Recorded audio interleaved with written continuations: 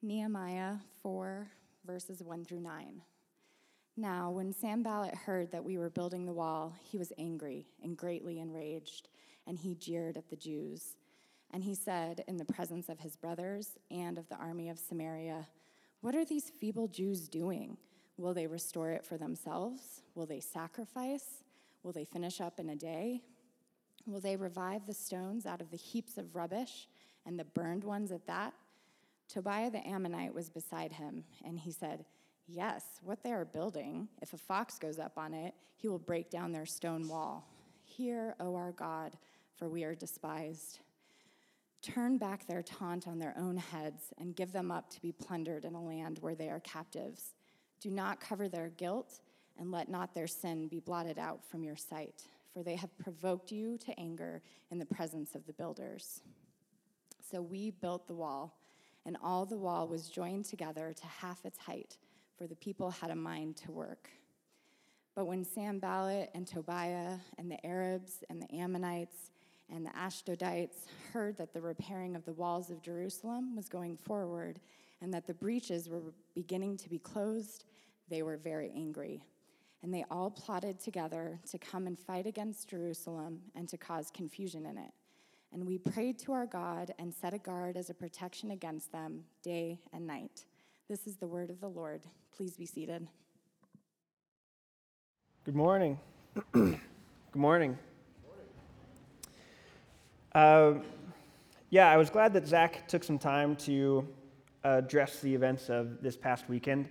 It's important because occasionally something happens in our culture sort of at large that will inevitably force us into really deep questions about who we are as Christians and simply as citizens of a pluralist society. The white supremacist rally, it confirms so much of what we believe as Christians. First of all, the outrage in response to the white supremacist rally, it confirms this nerve that those protesters were hitting on this thing that I think we deeply know, and that is one of the initial doctrines in Christianity of creation, which is the Imago Dei. This idea that all people are created in God's image, and that there's an equality of value there. And to disregard that aspect, this initial aspect of our faith, leads to such danger and such terror and evil. The second thing that it confirms is our innate sin nature that we are corrupted by, that sin has come in and corrupted this image of God that we all carry. And so what we saw this weekend was something that's very typically implicit in our culture, a racism like that, that was very explicit. And what that brings us to terms with is this thing that's often very implicit in ourselves, which is this sin nature, this tendency towards a tribalism and away from a unity, a tendency towards a self-centeredness and away from an others-centeredness, or hopefully even a centeredness on what God is doing in the world. And so when we see the evils of an event like this past weekend and just an idea that seems to be really percolating in our culture, it confirms this doctrine of sin. The danger is that we can see people purely as just mere enemies, as much as we'd like to. And as easy as it is to do that with a situation like this, where it seems so explicit. We also have this doctrine in Christianity of common grace. So we are totally depraved. At our base, we don't choose God. And events like this weekend confirm that. But we aren't as bad as we could be because God is still intervening in the world. We have a deeper hope of rescue from the sin that corrupts us in Jesus Christ, who broke down these barriers that divided Jew and Gentile, and will break down the barriers that divide black and white in the United States. It's critical for us as a church to see where the gospel intersects with our culture and the aspects of our culture that it affirms and the aspects of our culture that it condemns. And that's the ability to think with the gospel, not just about the gospel. And this is one of those instances where we're forced into doing that. And I think as a church, this is a moment in that sense worth seizing. Speaking explicitly against a movement like white supremacy. It's a violation of the things we most believe. So I think if we didn't say something about it, that would be saying something. And I also think that events like that are so explicitly evil will be coloring whatever we do this morning anyway. So with that, I'd like to start with prayer, and then we'll get into our text this morning. Father, your word laid on the world gives us a wisdom to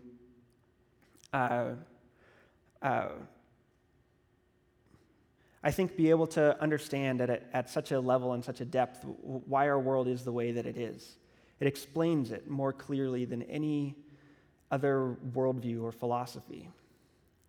But Father, that sort of knowledge that you give us, it also pairs with a sensitivity, I think, to where our knowing it doesn't allow us to distance ourselves from it, but actually exposes our hearts to its wounds. Father, I pray that you would grant us a wisdom and a sensitivity and a clear perspective on how your gospel speaks to moments like this. Father, I pray for those protesters, Lord. We sang a song this morning written by a slave trader. The hope of your gospel is that you can change hearts. Father, we pray that you would change ours. In Jesus' name, amen. So, we are in our series on Nehemiah. This is a story about exiles who were removed from their home in Jerusalem and were taken to live as captives in Babylon. And this is the story of their return. This is the story of their return home. And what we see is a story that takes place in 3 acts. They return to rebuild, first of all, their temple, second of all, their community, and finally, they return to rebuild the city and the infrastructure that makes their city, most importantly, the wall. Their cities in those days required a wall around them for security, to enable trade, to enable to store their produce and what they've grown. And so what we've seen so far is this man named Nehemiah who finds out that Jerusalem's walls were broken and in shambles, and therefore the city is in shambles. And so his heart is stirred to go and lead this rebuilding effort in the city, to rebuild the walls of Jerusalem. Last week, what we saw was a rally cry. Nehemiah arrives in Jerusalem, and to basically a stagnant city that had stopped working to rebuild the wall, and he's able to rally them. And we saw that he did that by providing them with a clear motivation, a clear why they ought to why they ought to rebuild the wall. So they were united in this motivation that said, God is looking to rebuild our city, and God is for us in doing it. And that becomes this base motivation that they share in. In the next chapter, right after that, when they rally to start working, we see a list of who all started the work. And it's a list that expresses this incredible diversity of people, from poor people to rich people, rulers, men, women, there's perfumers working next to goldsmiths. The entire community rallies around this central motivation to where the key factor in their identity, the thing that transcends the rest of their expressions of their identity, is this deep motivation that God is looking to rebuild our city. So it begins with this incredible enthusiasm that rallies people to start working.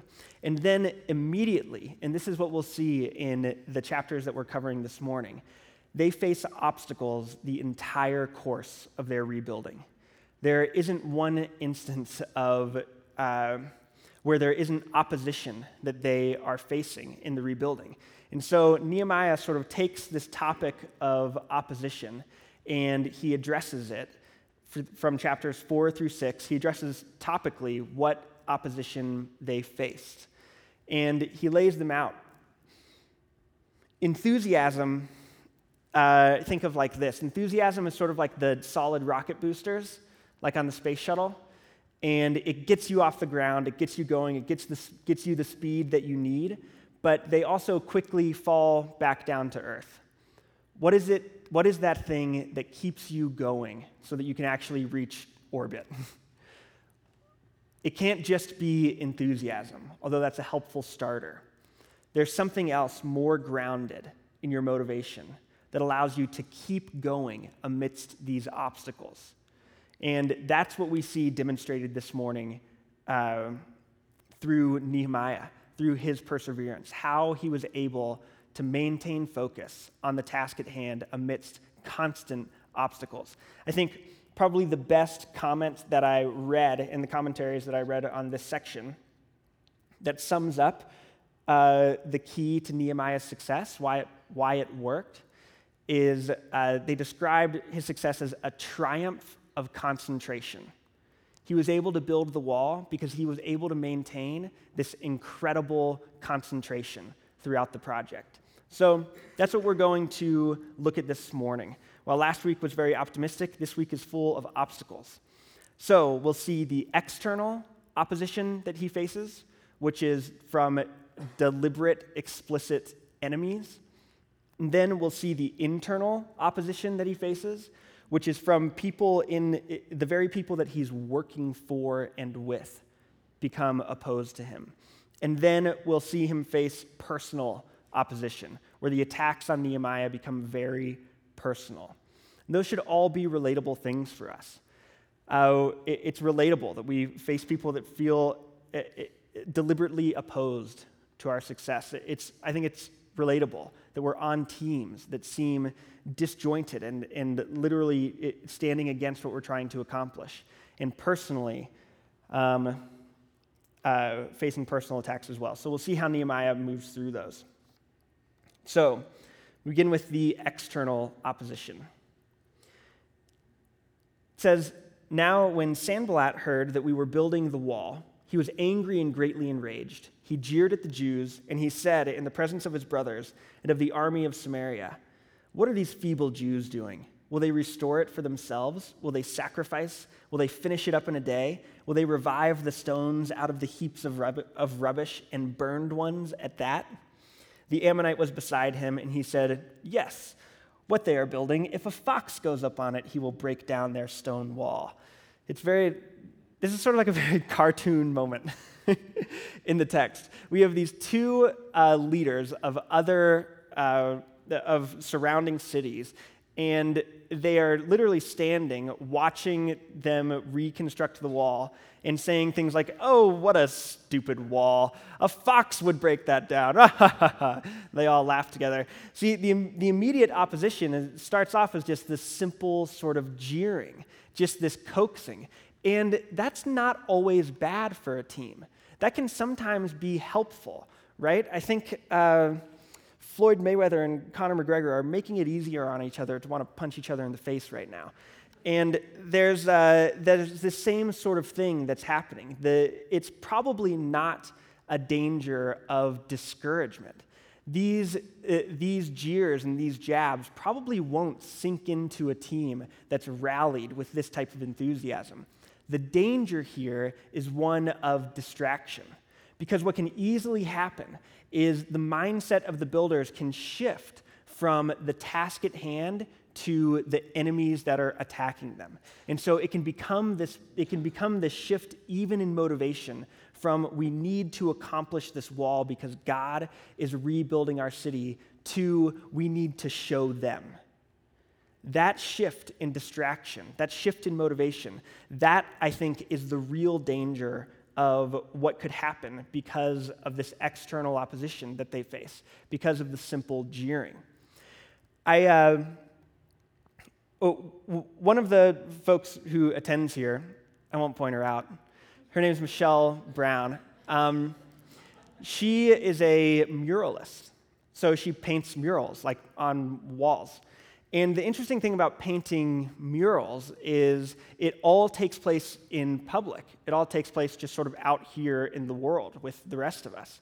And so it's not like a typical piece of artwork in which you sort of have your time alone in the studio and you can refine it and then come out and present it. It's something that progresses out here with us. And so I was talking with Michelle about what that process is like, and she said something that was pretty interesting, and I called her for the sermon and told her I would be talking about her, and asked her to elaborate on it more. And she commented on that process of building in public. And she said, or painting in public. She says, people feel like they can come up and say anything. That doesn't seem to be a case with a lot of other workers. Some guys walking by said, your buildings aren't aligned right.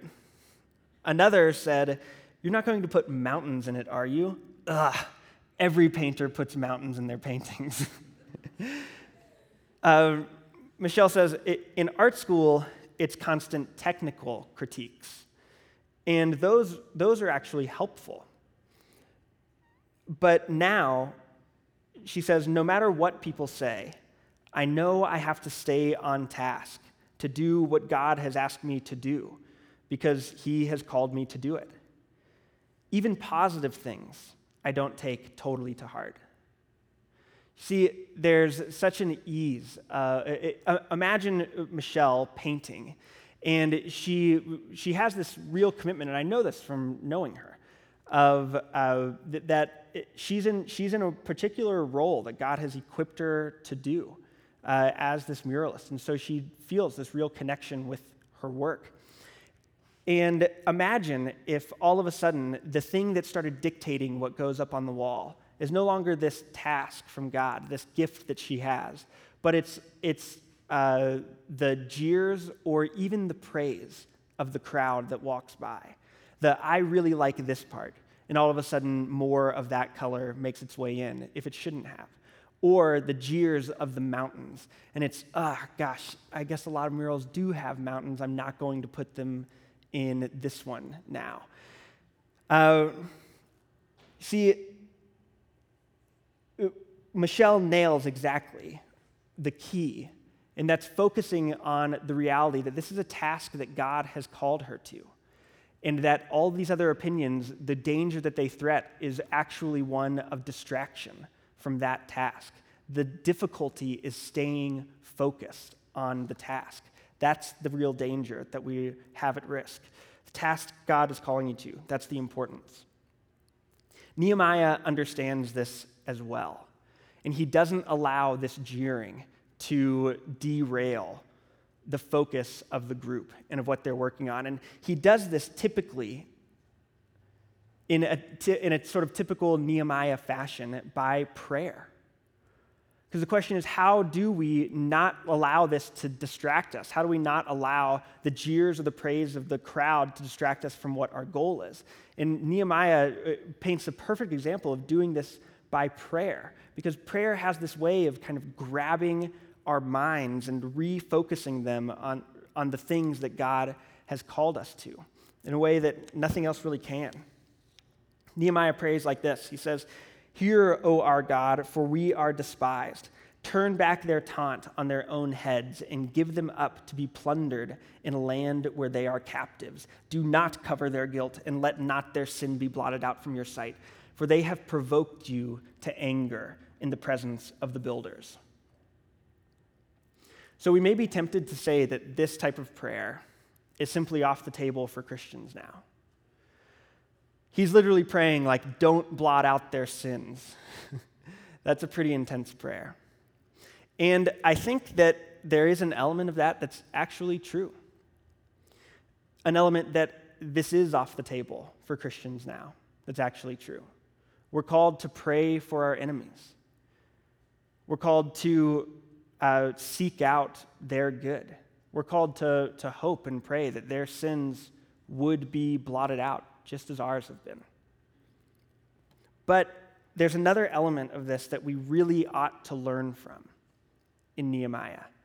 And that is, Nehemiah does not take any of his desire for vengeance, any of his desire for justice and revenge into his own hands. He leaves it completely with God. None of this is for him to do.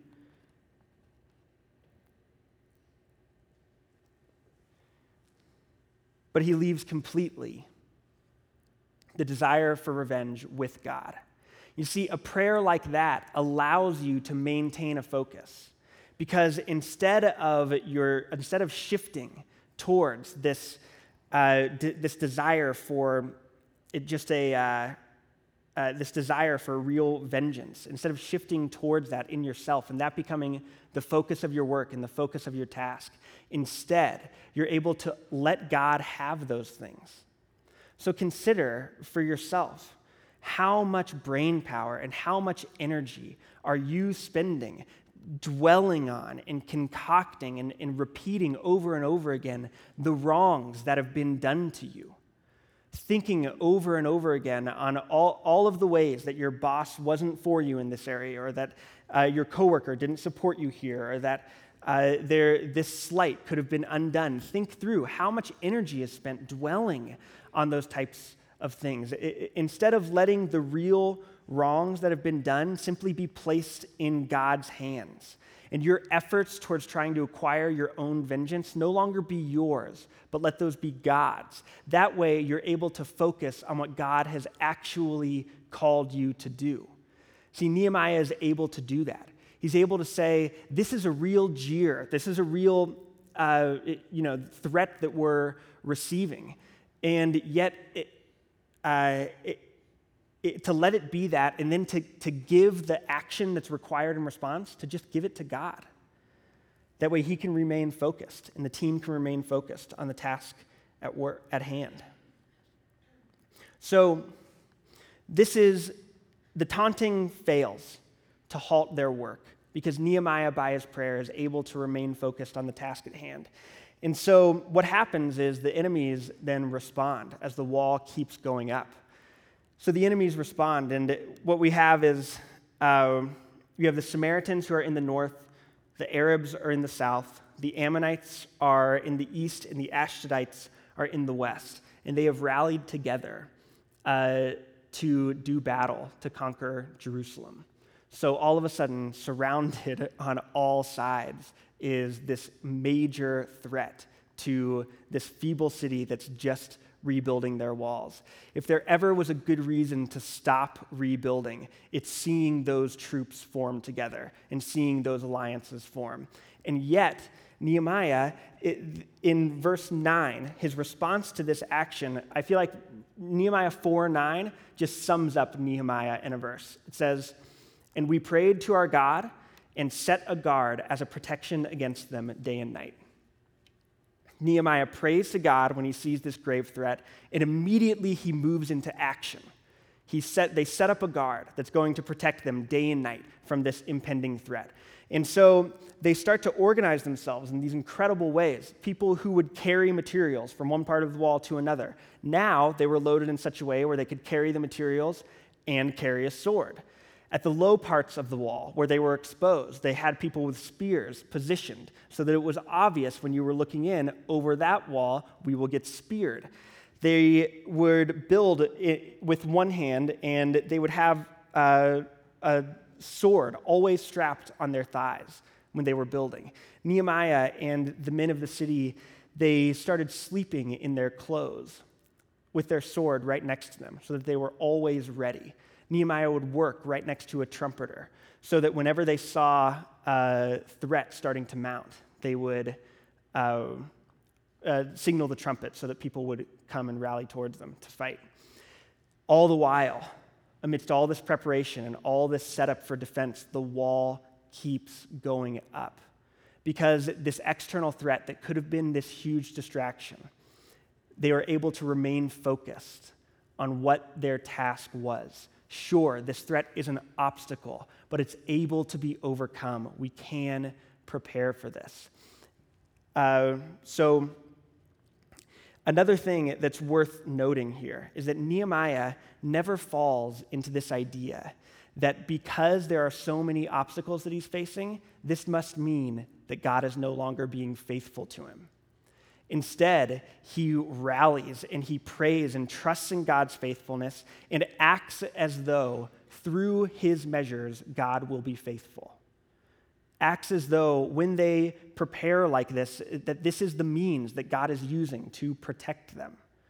He's not distant from the action. He doesn't create this dichotomy of the spiritual, and if we just pray and we trust, then we won't need to move into any action. And the earthy, right, in which you don't need to pray, you only move into action. The spiritual and the practical are always married for Nehemiah. They're always together. His preparation is an expression of his faith. It's not counter to his faith. And that's an amazing unity that Nehemiah has of worldview that we need to incorporate and relearn as Christians, seeing this real unity of our faith, where these spiritual things that we know have tangible implications for our lives and for our work. They aren't distant from each other. You aren't dishonoring God when you're just working and not praying. As Christians, you don't need to be wondering, what is the proper ratio that I need to put these things together? But it is worth considering, right? Perhaps you aren't making progress because of prayerlessness. Perhaps you are so distracted and you're running around like a ship without a rudder because of prayerlessness. That's worth considering. Dietrich Bonhoeffer says that prayer, something to the effect of prayer without work is useless and work without prayer is useless. So these are always married together, and they are so well in Nehemiah. So next we see him face the internal opposition. Nehemiah 5, 4 through 5. And there were those who said, these are the Jewish people speaking, there are those who said, we have borrowed money for the king's tax on our fields and our vineyards. Now our flesh is as the flesh of our brothers, our children are as their children. Yet we are forcing our sons and our daughters to be slaves, and some of our daughters have already been enslaved. But it is not in our power to help it, for other men have our fields and our vineyards. So what we see now is this internal opposition. There's this outcry from the Jewish people. And what we see are three main issues. Some people are driven into hunger because they aren't able to harvest their food. The rebuilding of the wall effort, the all-hands-on-deck effort of rebuilding the wall, probably put a lot of pressure on people. Next, people have their homes that have been so heavily mortgaged that they're been forced into this incredible debt, and the final effect of that for this third group of people that are outcrying is that they're actually having to sell their sons and daughters into slavery to cover these debts. The issue here that gets exposed is that the lenders who are causing them to mortgage their fields, the people who are buying their sons and daughters in slavery, are their fellow Jewish brothers. It's the people who ought to be rallying with them to help them out of their poverty. Instead, they're taking advantage of their poverty as a way to gain for themselves. They're literally standing in direct opposition to the larger mission, which is rebuilding this city and this community, and they're using the poverty that's in the city to gain for themselves. In our modern vernacular, we would say that this is a systemic oppression, and we'd be right. And the Bible speaks clearly about these sorts of things. In Proverbs 10:15, it says, "A rich man's wealth is his strong city. The poverty of the poor is their ruin." So think about this. They're trying to rebuild this strong city in order that the people might have this security. But it doesn't matter if you're in a strong city when your oppressor is behind the wall with you.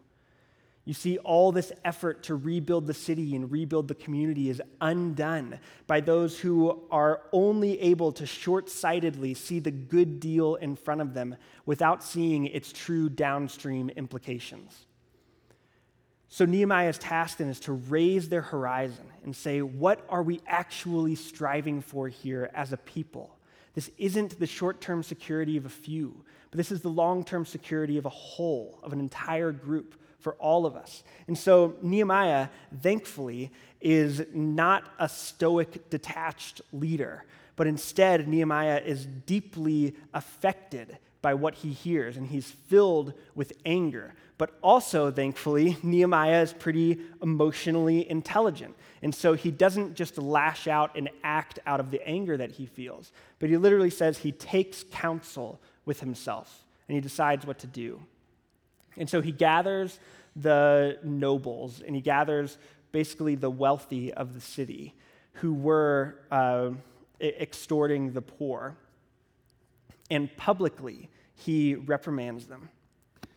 And when you find out, sorry, this thing's kind of bothering me today. When you find out what Nehemiah had been doing in order to protect the poor, his anger feels very justified. He says, "We, as far as we are able, have bought back our Jewish brothers who have been sold to the nations. But you even sell your brothers, that they may be sold to us." They were silent and could not find a word to say. So I said, "The thing that you are doing is not good. Ought you not to walk in the fear of our God, to prevent the taunts of the nations, our enemies? Moreover, I and my brothers and my servants are lending them money and grain. Let us abandon this exacting of interest." You see, what we see Nehemiah doing is he's explaining, first of all, we've been working to buy back our brothers from their slavery to the nations, and then you bring them here and you're just making them slaves again. And then he raises their horizon to say, look at the bigger picture here. We are working to build a nation, not just your own personal wealth. And finally, he explains that this cost that the poor are bearing is actually a cost that the whole city is bearing, because Nehemiah and his servants and his workers have been giving and supplying the grain to the poor. And so with that type of a stark backdrop, all of a sudden the evil of what seemed like probably just a good deal, the evil of that good deal is now apparent. See, this forces us to consider what are the downstream implications of the good deals that we make. We need to be considering that. It's really important. And Nehemiah puts a lot of pressure on this. Ultimately, what we see happen is the debts are forgiven, and they do repent, and it brings this incredible unity. It's so easy for the short-term good deal to act as this distraction from what our ultimate goal is, that we're truly working towards. And unless you have it certain in your mind what it is that you are actually using your life for, then those good deals will always take you off track. You'll be fickle to them, easily swayed.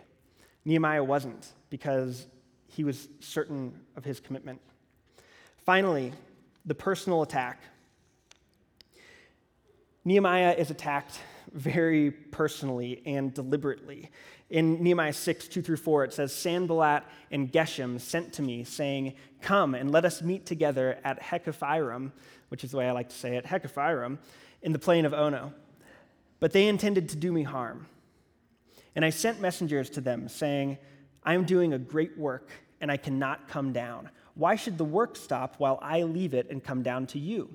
And they sent to me 4 times in this way, and I answered them in the same manner. That's probably one of the best email away messages or email auto responses that you could have. I'm doing a great work, so I can't come down to meet you. Why should I leave this great work to come down and talk with you? But that still brings a point. That still brings us to a point because it's about focus. You see, Nehemiah understood that these people are out to harm me, and I could engage with them in some sort of public relations way to try and mitigate this harm. But instead, he remains with a complete focus on the task at hand. 4 times they respond to him like that. The 5th time, they write him and they say, listen, the king knows that you're rebuilding this city in order to become king yourself, and you're trying to restore Jerusalem to the kingdom that it once was. That's a very dangerous thing for the king to know. But Nehemiah is still undeterred, and he writes back and he says that he's not going to meet them, and he calls them explicitly liars. You are lying. I am not trying to become the king. The king would not have gotten word of that because it's not true. It's not happening. There are times where it's appropriate to just call liars liars. Those moments exist. It's possible to be so sensitive to the opinions of others, or to be so sensitive to the point of such a distrust of yourself that you're unable to move forward, even amidst such clear lies. Nehemiah was not that way. Finally, I think the worst personal attack that Nehemiah faces is from a false prophet whose name was Shemaiah.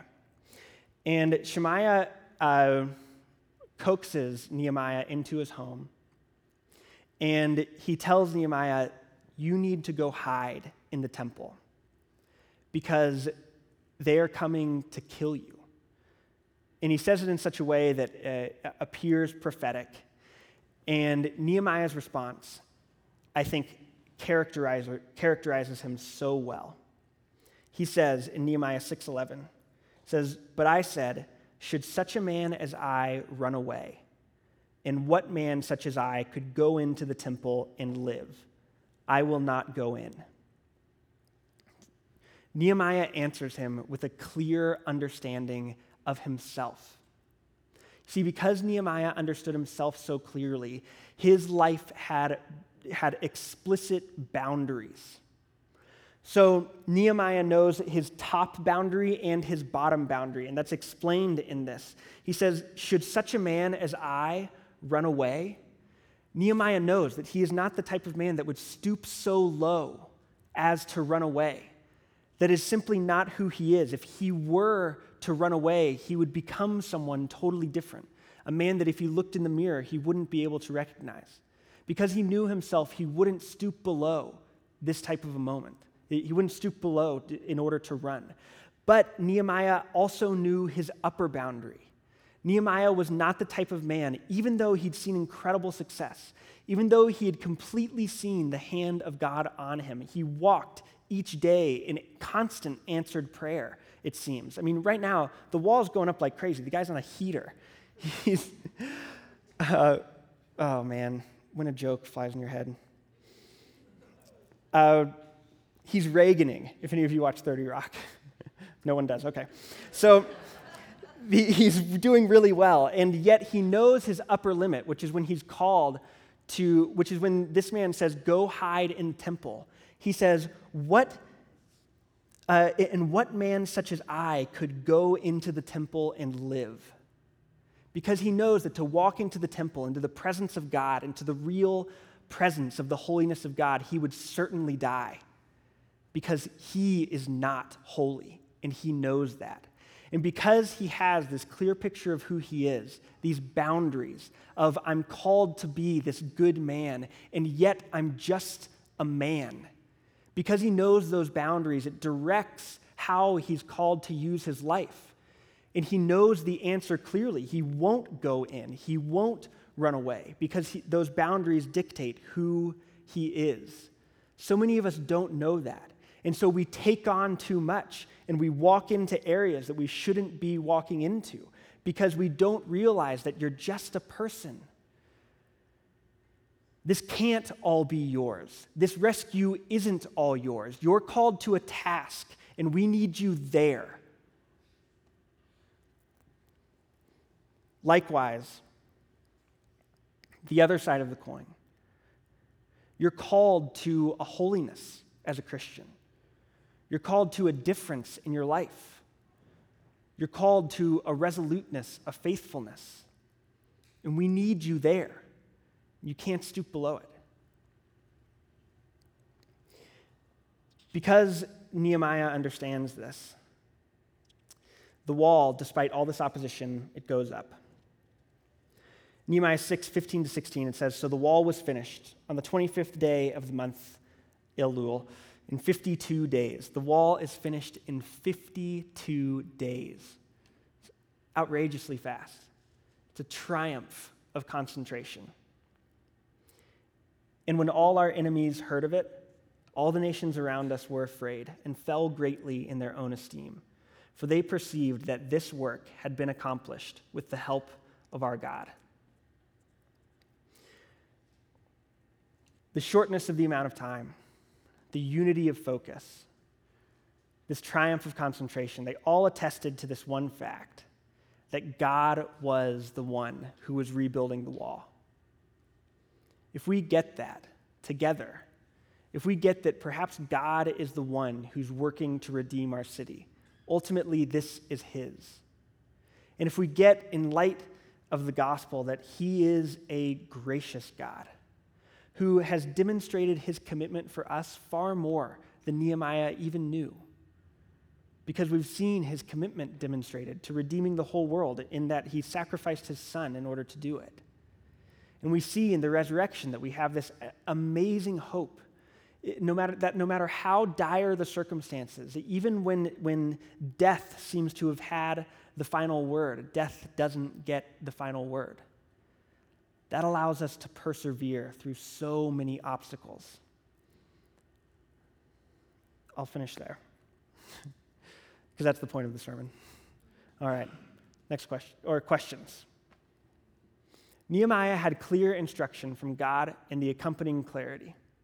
How do we discern when to ignore criticism and when to concede to the critic because he, she is right?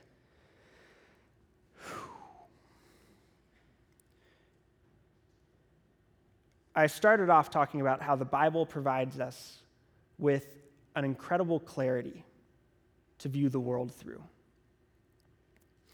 And if you aren't viewing the world through the lens of Scripture, if that's not informing the way you see things, then I don't think you will be able to tell. Because there's nothing grounding you in what is right and what is wrong.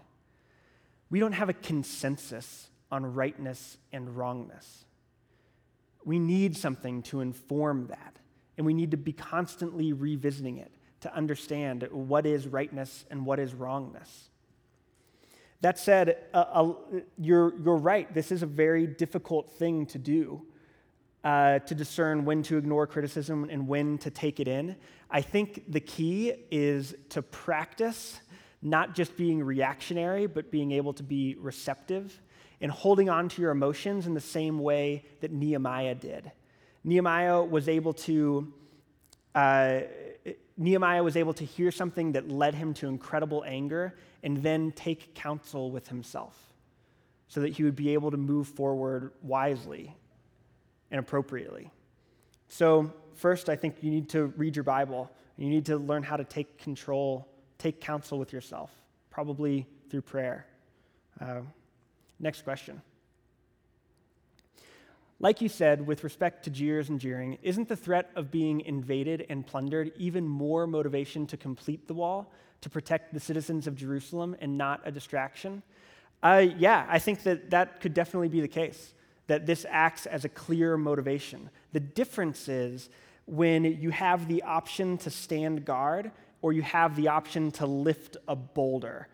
And I think that's where the tension sort of took place. And that's why that's where the text takes us.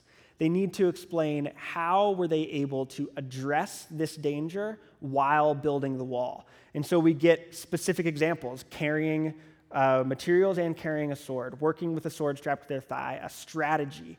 But the key thing to remember is that all of the strategy centered around rebuilding the wall.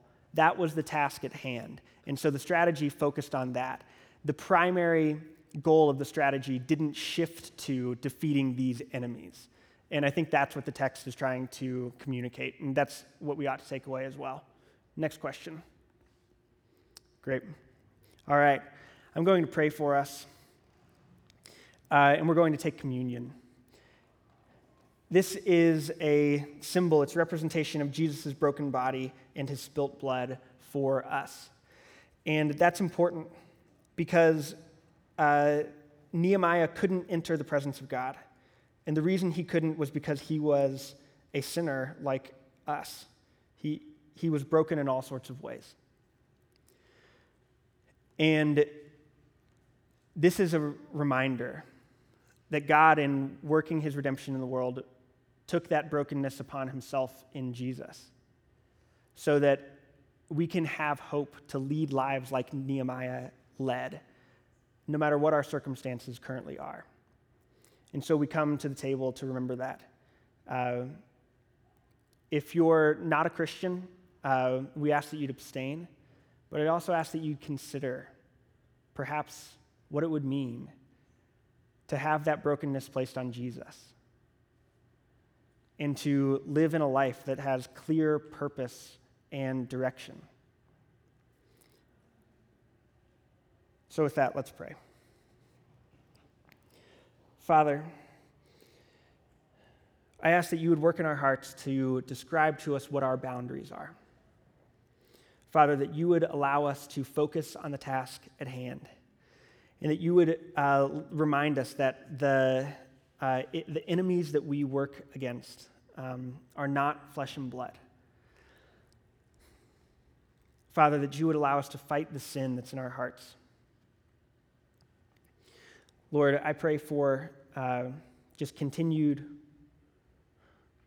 or a new level of focus, God. Father, we lift this up in Jesus' name. Amen. You can find more audio as well as study questions and sermon notes at l2church.com. If you have any comments or questions, feel free to shoot us a message through the contact form on our website. Thanks for listening.